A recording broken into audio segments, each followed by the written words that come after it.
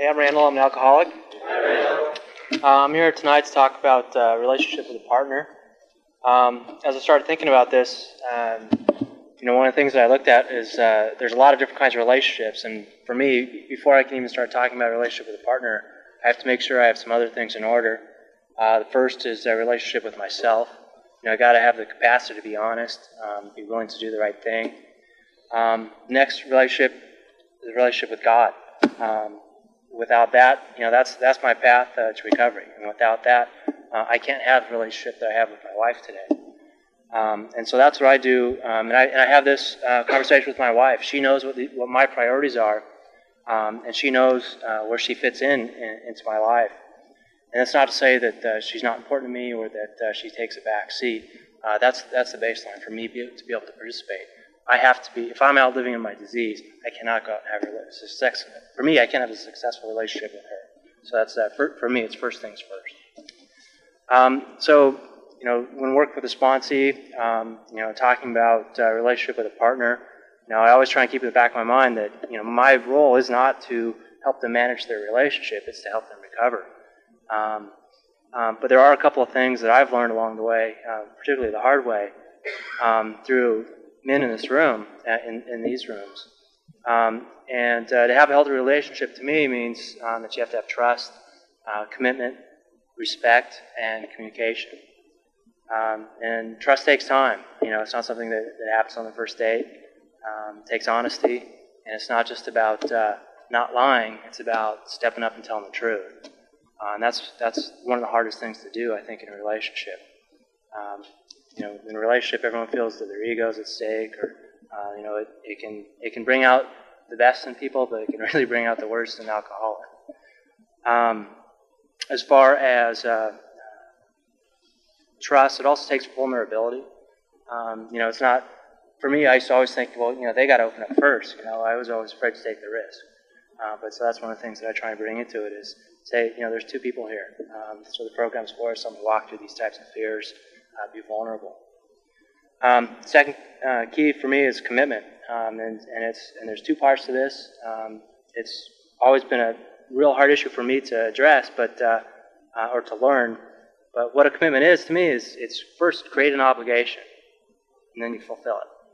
And it's really important that you have both, because if you just go around randomly doing stuff, it's really random to the partner, and they might not see any consistency, and it's hard to build trust if you're just doing things without any sense of direction.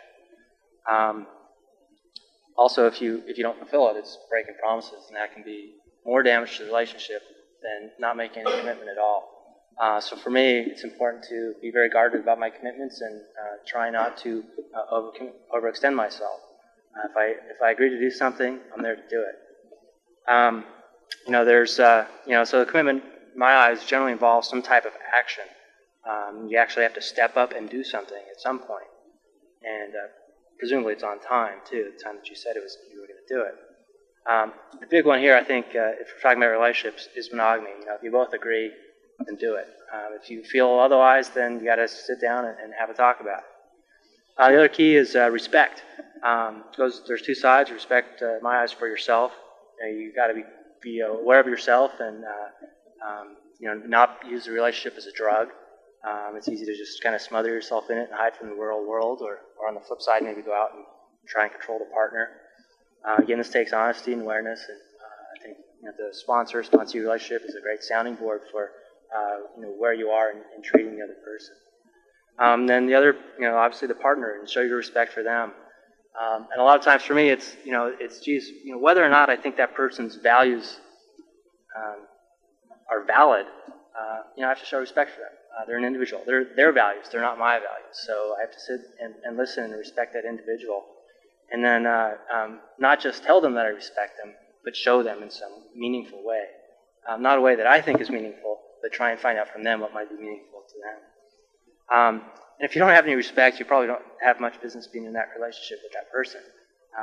Doesn't sound like a very healthy situation to me. That's my opinion. And if you have respect, you can learn to disagree on different subjects. And, that can come with time. And then one of the last key points is in terms of communication. And I think if you're trying to do all these other things, you're not sitting there communicating with the person. You're not in a relationship. You're just, you have somebody around. What it's all about is this communication. And to me, one of the greatest gifts I've gotten in this program is to be able to have these honest and gut level relationships with people where we both know where we stand, and there's a lot of risk in that, but the rewards are tremendous. And so part of it, especially at the beginning, if you're working with a sponsee, is make sure that they communicate their expectations for the relationship, and find out what their partners are too. Make sure they're in sync there, so they don't get into trouble down the road. My relationships, it's still a trick, but ask them about their life. If you're trying to talk to them, the other part is listen, and then repeat and see if you understood it correctly. I'm trying to avoid assumptions. I hear a lot of different suggestions from different people about what they tell their sponsees and some things to do. Some say no major relationship changes in the first year. If you're in a relationship and it's going okay, don't snap and get out of it. Flip side, don't move in with somebody on the first date. Also, some things just to look out for: self-centered behavior. A lot of times, relationship boundary issues come up, and sometimes people think that they always are right. If your sponsor is always in conflict with somebody else, it might not be the issue that they're talking about, but look out for the trends of, hey, the husband is always right in the situation. That's a symptom of some other problem beneath it. A lot of times sexual issues come up as well. Relationships, maybe they're abused or something happened when they're younger. Those are things to, as a sponsor, you should kind of keep an eye out for. There might be some other issues that are not alcohol related that you might be able to point them to the right source to help with. Also, just some things I learned in terms of relationships is having a cushion, and I got to make sure, like I said in the beginning, that the relationship with myself is right, the relationship with my God is right, and that so that so I'm not taxed out. So if she is having an issue, I can be there for her. There's a little bit of cushion there. It's not like I'm all spent, and the next thing that she does is going to set me off. And so that's my responsibility in a relationship.